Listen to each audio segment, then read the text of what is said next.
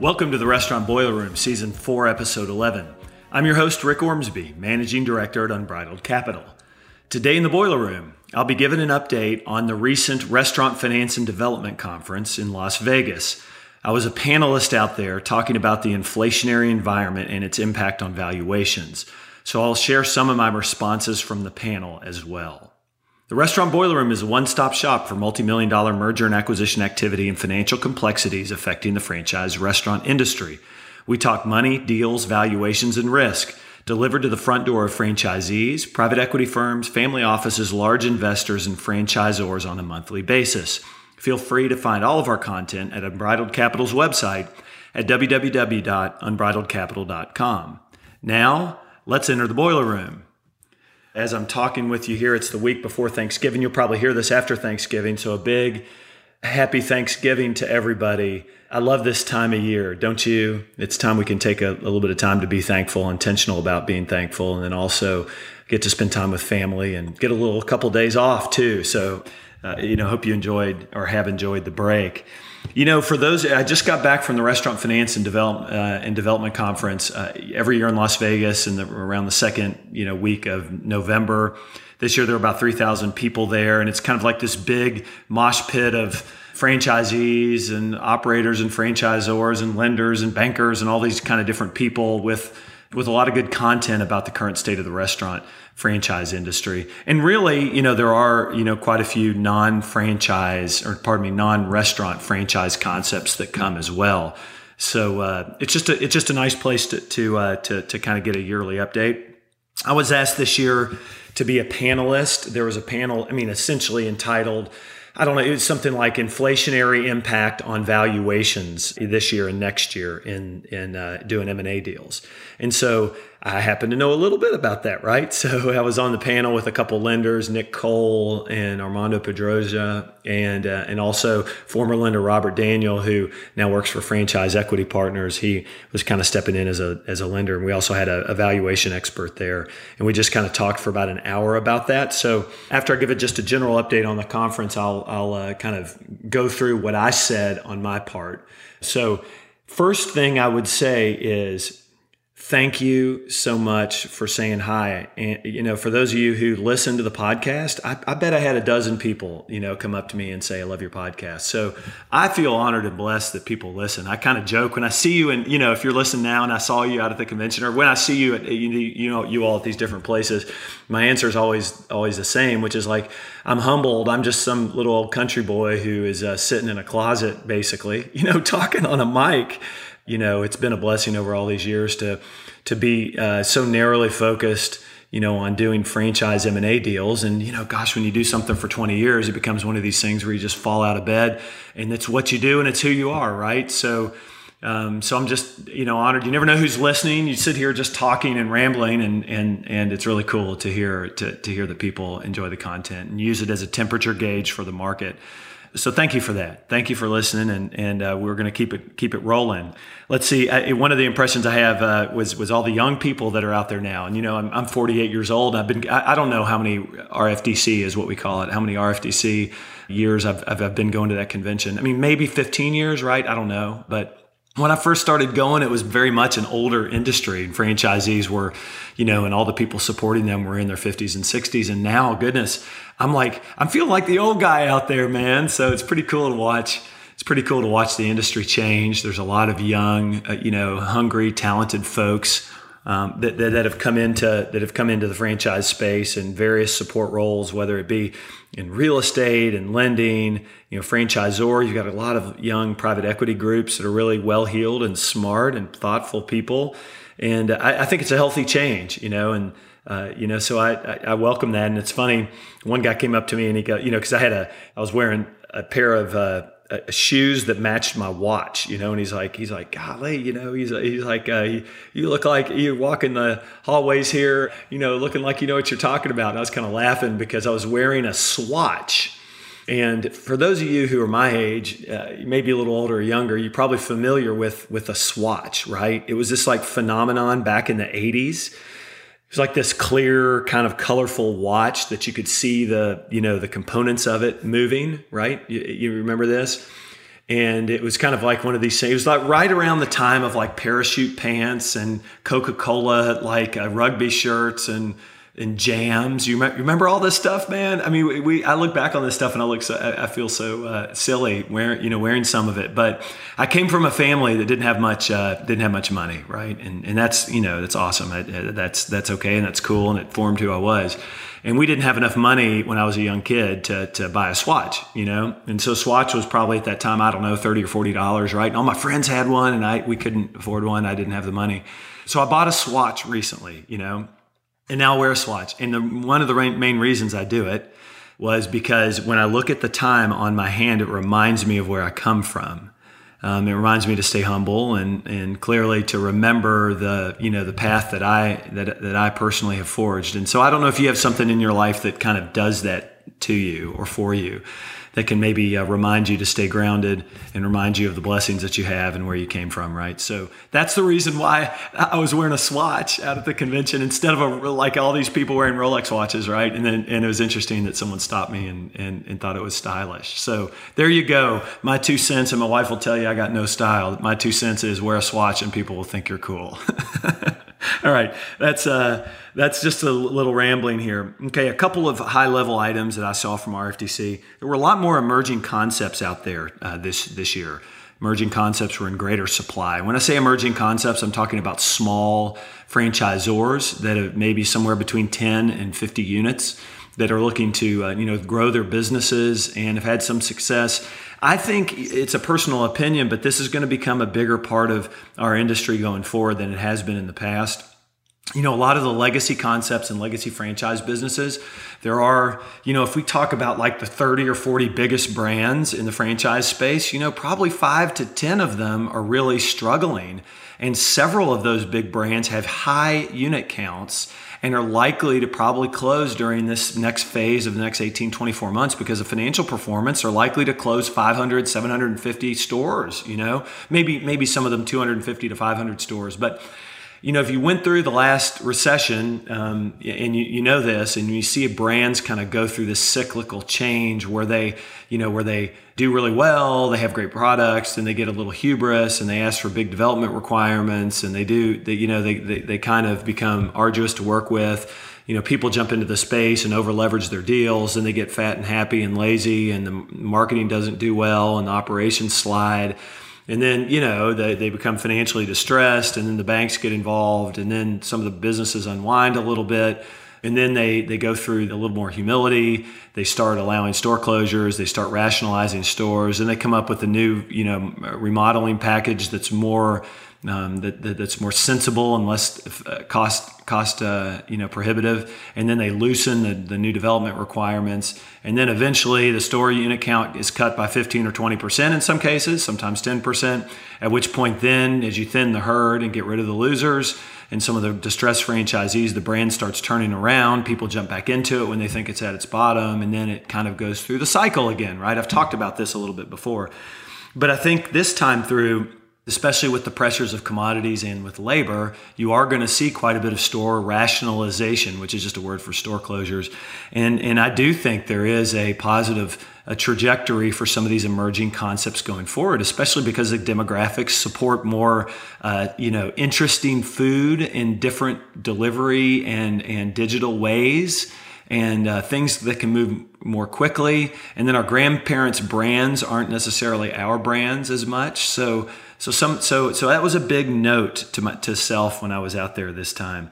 Another thing is the constant comments from the lenders, from all the people, investment bankers, advisors, everyone out there talking about the low deal flow in this environment and the tightening credit. Right. So there's been and I'll talk a little bit about this when I go through the panelist questions, but those are two items that were important to note, and I'll point it out again. I had several meetings with distressed buyers of debt.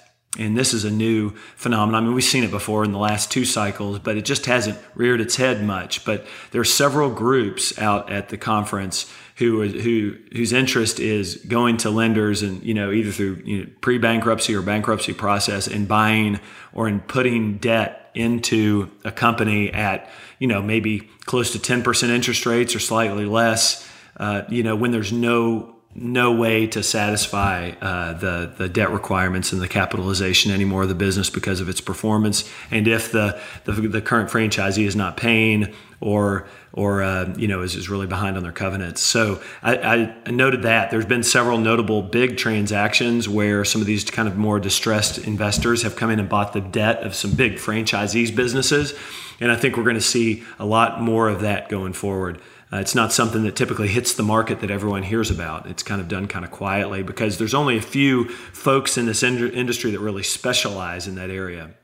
And as a side note, if you're listening to our podcast and you do specialize in that, make sure you drop me an email because it's probably once every 3 or 4 weeks now that we're hearing about, directly hearing about an opportunity where there might be a business that has $100 million in debt, but the business may only be worth $50 million. It's just an example, right? So what happens in that situation? It's not an easy situation to describe, and every lender and every creditor is different, but typically a lender will, kind of make amendments to the loan covenants and then maybe go interest only, and they'll try to kind of, work with the franchisee, especially if it's a systemic problem in a particular brand, or if it's something that's geographic, like huge minimum wage increases, or just in an area of the country that's not doing well. But after a while, if the situation doesn't improve itself and the franchisee then stops paying the franchisor or is delaying paying the franchisor, then usually it becomes a situation that cannot be recovered. And we will see some deal flow like that in 2023. And typically, then the question becomes, what's the best way to take $100 million of obligations off of a business that's only worth $50 million and may not ever be worth more than $50 million? So the question is, bankruptcy is one way to do it. Another is where the major creditors, i.e. the bank, if there's no second lien, the bank and the landlords and the franchisor work together before a bankruptcy process to cut their investment and then bring another investor in to take them out at a discount, right? And so that's kind of what I'm talking about. I'm talking about distressed buyers of debt out there. And then those folks are typically, the lender of last resort. They will only lend a certain amount of money, and they lend at a high interest rate. But they are there, right, when no one else may be there. Just something to note. Let's see, a couple of other comments from the convention. It seemed like there were fewer franchisee operators out there than normal. Again, going back to the comment of tightening credit, low deal flow, and maybe more attendance from emerging concepts. So again, watch that. And then, I think while in general it was very well attended, and a lot of folks were kind of sort of gloomy, and it's rightfully so to be a little gloomy after this year. It's been a tough year for all of us. I do think we reach a point, hopefully soon, where deal flow and everything does pick up. So I'll go ahead and talk a little bit about the panel. And the panel, again, was with 5 of us, and we were just chatting. Nick Cole was the operator, and there were 4 of us on the panel. And we were just talking about inflation and its impact on valuations. And the first question that I was thrown was, what's the level of transaction volume this year versus last year?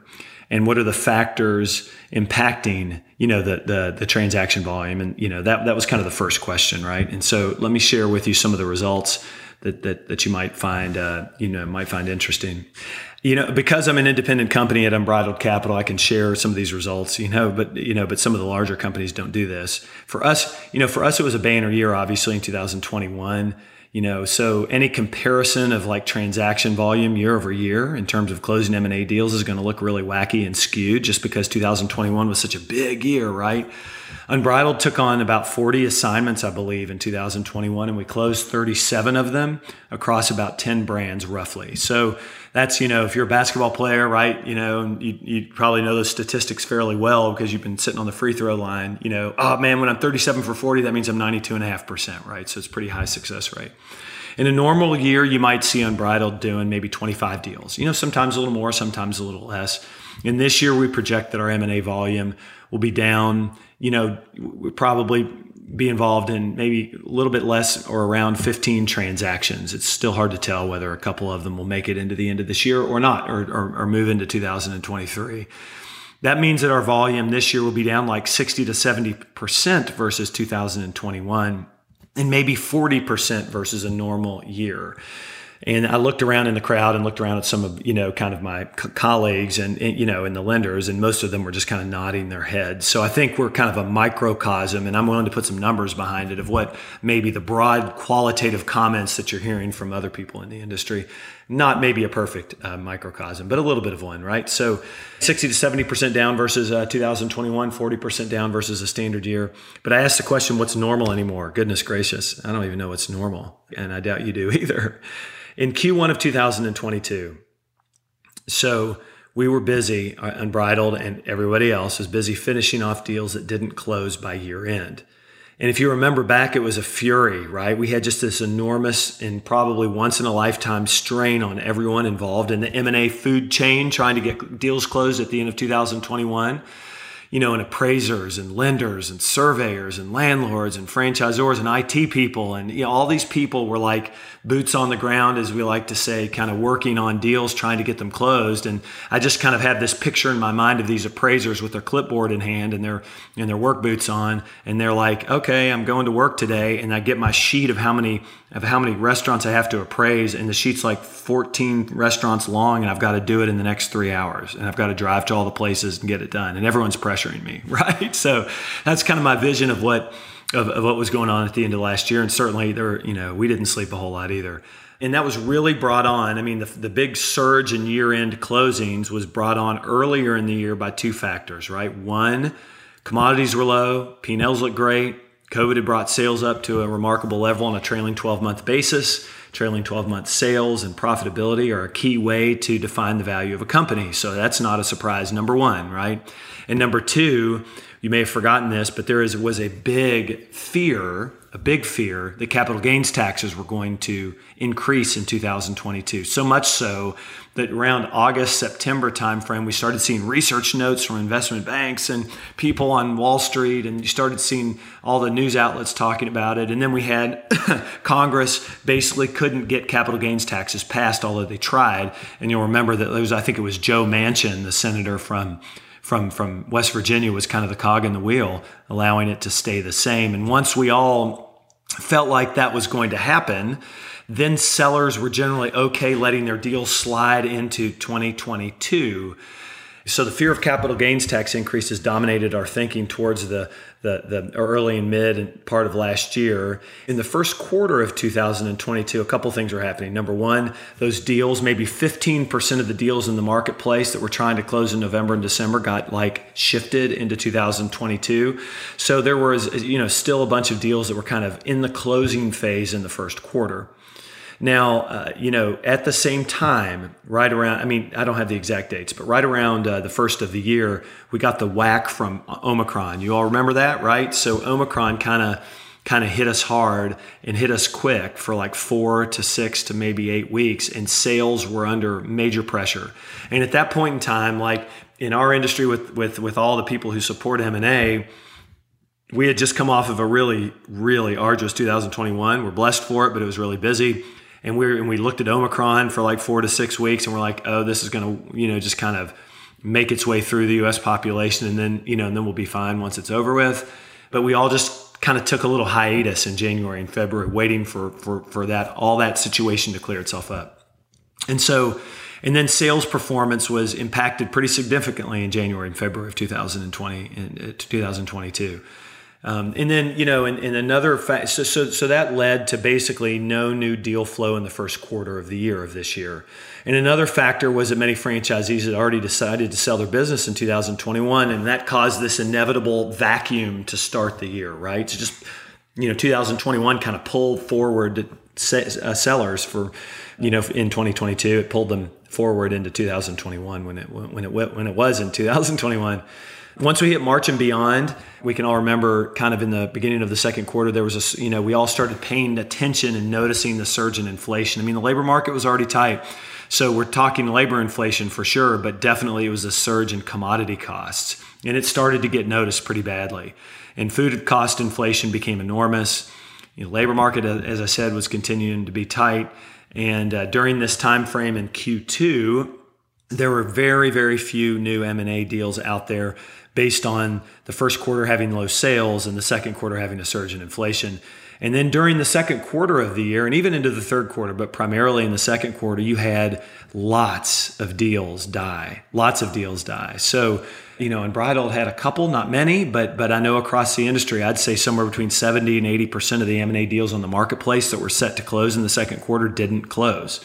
It was you started, lenders usually look in arrears, not in the current, time frame. So it took them until the second quarter to see what was happening negatively in the first quarter, so to speak, if that makes sense.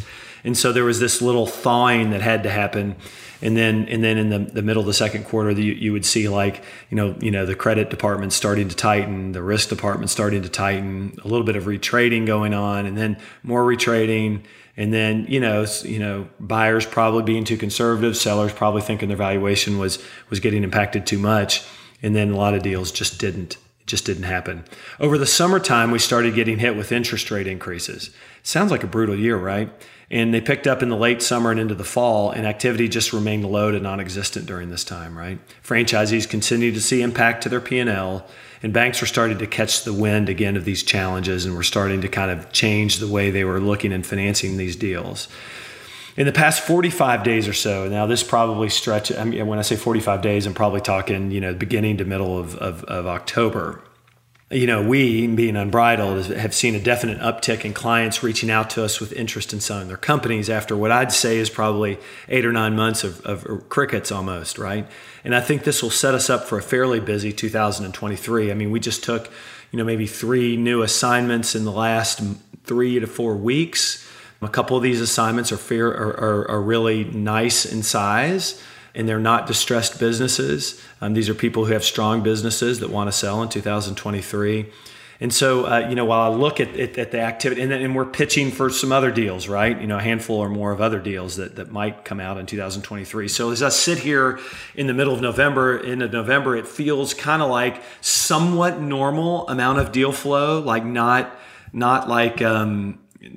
maybe back to a normal amount of deal flow, but just like in a normal year, but kind of sort of getting going again, right? And so I think that'll portend a fairly decent 2023 once we get into January and February, when people get their year-end P&Ls and they make those final decisions in that late January, early February time to potentially sell their companies.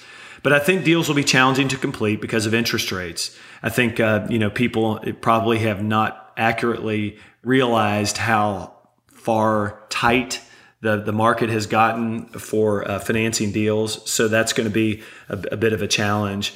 The good news in the opposite direction being that there's really still a lot of buyers in the marketplace. Obviously, if you're at RFDC, you saw all of them, right? There's tons of companies out there wanting to buy more businesses, and there's just not a lot of sellers out there right now. So that's the good news, is that there's the supply demand is there big time for people who want to sell their companies, even if the valuations are lower and the credit markets aren't as strong. And I'll talk a little bit in a minute about the EBITDA multiple front. But, one of my colleagues who was just sharing, he was a valuation expert, and he went through his discussion about kind of the discounted cash flow valuation models that he does for clients. And his clients are a little bit different than ours, and he's usually valuing people's interest, it seemed like, majority or minority interest in a company, and he was using a lot of DCF modeling and discount cash flow modeling. And he saw, I think he kind of shared that the valuations, if EBITDA is holding the same, the valuations might be down 10 to 15%, which to me felt like it was pretty good. We don't have a whole lot of empirical data here, right? Like there just hasn't been enough deal flow to see what the impact of valuations is, on restaurant companies and in franchise businesses.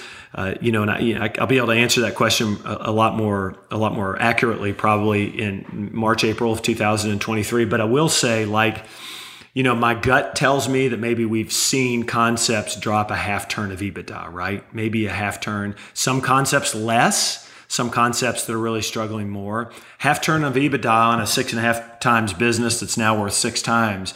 That's about a 9% drop in value. So, a 75 basis points drop in EBITDA multiple. That's like a 13% drop in value, right? So now we're, it's kind of, if I'm just kind of spitballing it, it seems pretty pretty close to what the, Scott Freer or whatever his name was, the valuation expert guy, had to say. And he seemed pretty astute about the issue too. So that's our initial kind of read. But I'll also back up and say, if you have a killer brand, and I'll talk about this a little bit more, if you have a killer business, like it's like having like Florida real estate and owning like a beautiful brand new house on the water that sits at 15-foot elevation, right? Like that kind of a situation where it won't get knocked down by the hurricane and won't get flooded in bad weather, like that type of a house, it really doesn't matter what the interest rates are. Like there's going to be massive demand for it, and the price isn't going to change too much, right? Because it's not trying to compete against people who are borrowing every last dollar and don't have the money to buy the house, right? They're just going to say,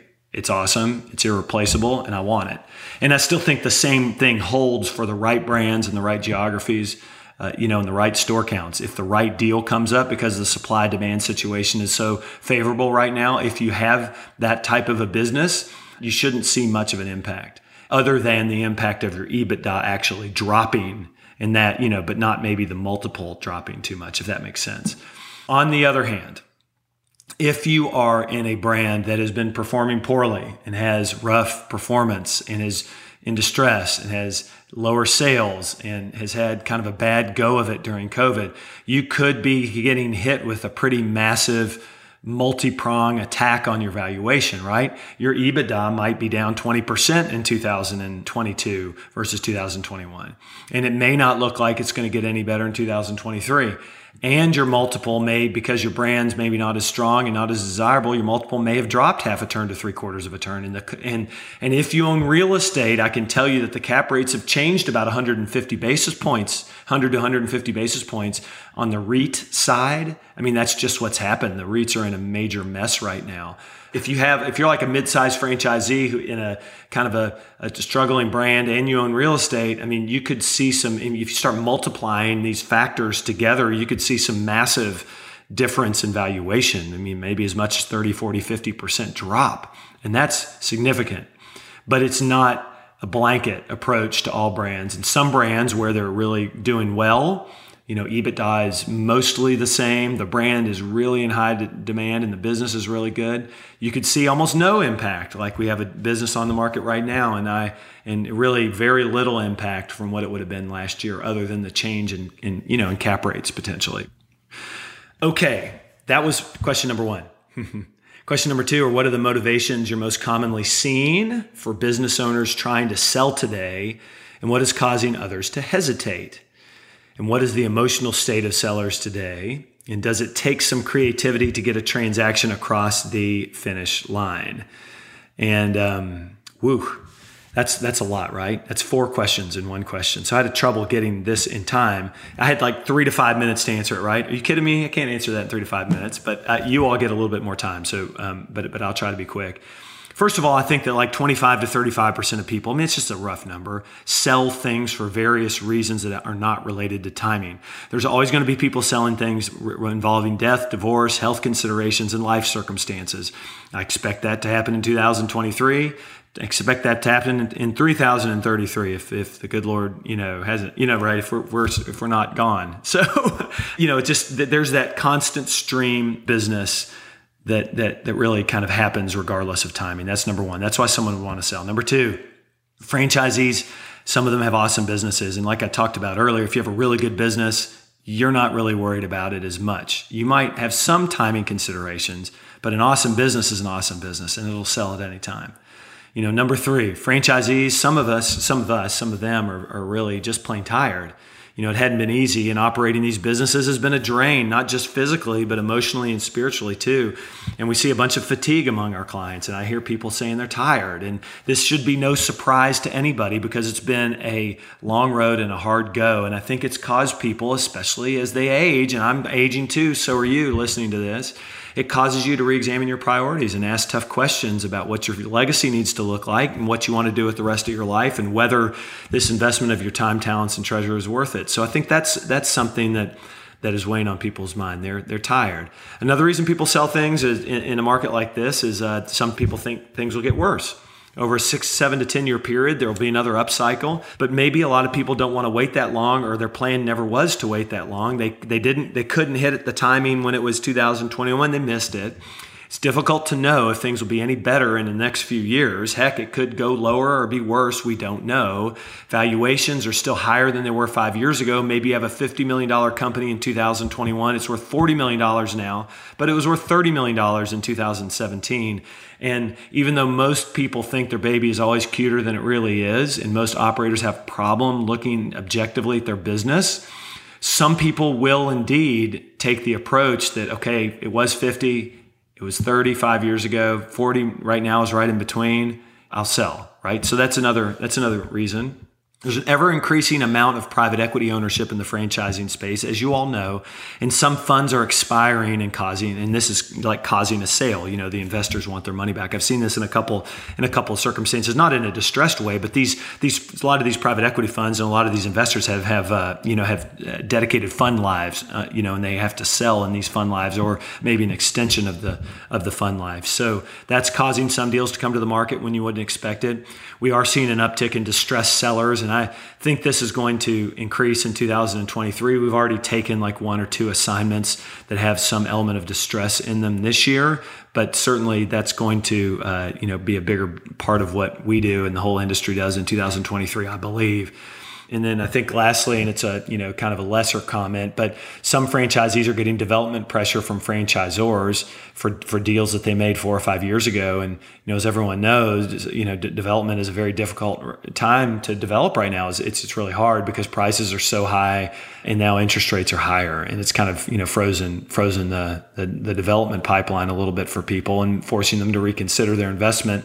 And then also, if they're getting penalized or they're getting pressure from their franchisor, it makes them maybe consider selling their business. All that to be said, there's other reasons not to sell, right? And the primary reason not to sell is monetary. Prices are just lower. That's the main reason to wait.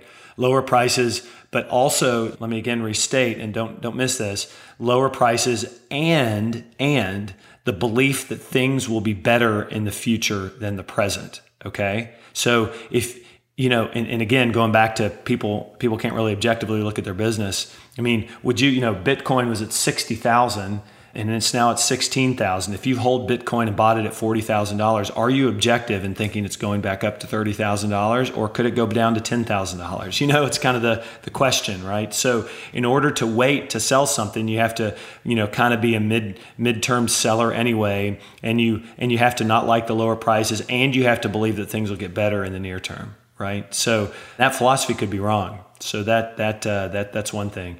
Like I talked about earlier, EBITDA has dropped considerably for some operators, and that's the main culprit. Interest rates have risen, almost doubled in the last maybe 4 months. And that's, to see a 7 or 8% interest rate when it was 3 to 4%, that's a significant impact. And it's affecting cap rates, like I said, by 100 to 150 basis points. And that's basically like a 15 to 20% lower real estate valuation with that kind of an impact to cap rates, right? Wow. So if your piece of real estate was worth 10 million and now it's worth 8.5 million, I mean, that's significant, right? Interest rates are likely affecting EBITDA multiples like we talked about in some way, but we need more deal flow to be sure. Again, that's if a half turn could be worth 8 or 9, 10% lower in price. In some brands, we're not going to see that much or any impact. In some brands, it might be more. And valuations are based on the confluence of EBITDA multiples, and if there's real estate involved, cap rates. And so the multiplying effect, like I said, can be significant. And there is some optimism that there will be a Goldilocks situation in the next 12 to 24 months. I read this term recently. Goldilocks in this regard means higher prices. The operators have taken prices, and you all know that, right? You go to your local XYZ brand and go order a cheeseburger and see how much that thing is when you walk out the door. It's way more than it has been. But the higher prices could eventually be met with much lower commodity costs and easing inflation, if not deflation, by the time we get to the end of 2023 and into 2024. And that could produce some seriously powerful EBITDA, right? Now, I'm not saying that's going to happen. I'm not sure it's going to happen, but you could certainly see a cheeseburger that was $2.89 that's now $3.99, and then commodity costs go back to where they were, and then the profitability look ridiculously good for a time. And I hope that's what happens. And then we'll have the inevitable, like, brands and operators will take, will take that money and grab it like they should because they went through the hard time, and then they repopulate their silos. And then brands typically start competing on price with promotion. So that's kind of the cycle. So we're waiting to see if this makes sense. The question about the emotional state of sellers, it's definitely true that sellers are fatigued. Deals have been taking this year maybe 25% longer because of financial performance and tightening credit markets. And just kind of a general inertia in the space this year just made it a little bit longer. But equally fatigued, I think, are sellers with the prospect of operating their businesses, like I said earlier. So you've got to be set up, and buyers do too, for patience throughout an M&A process these days, but also know that the sellers are fatigued with their businesses that they're operating.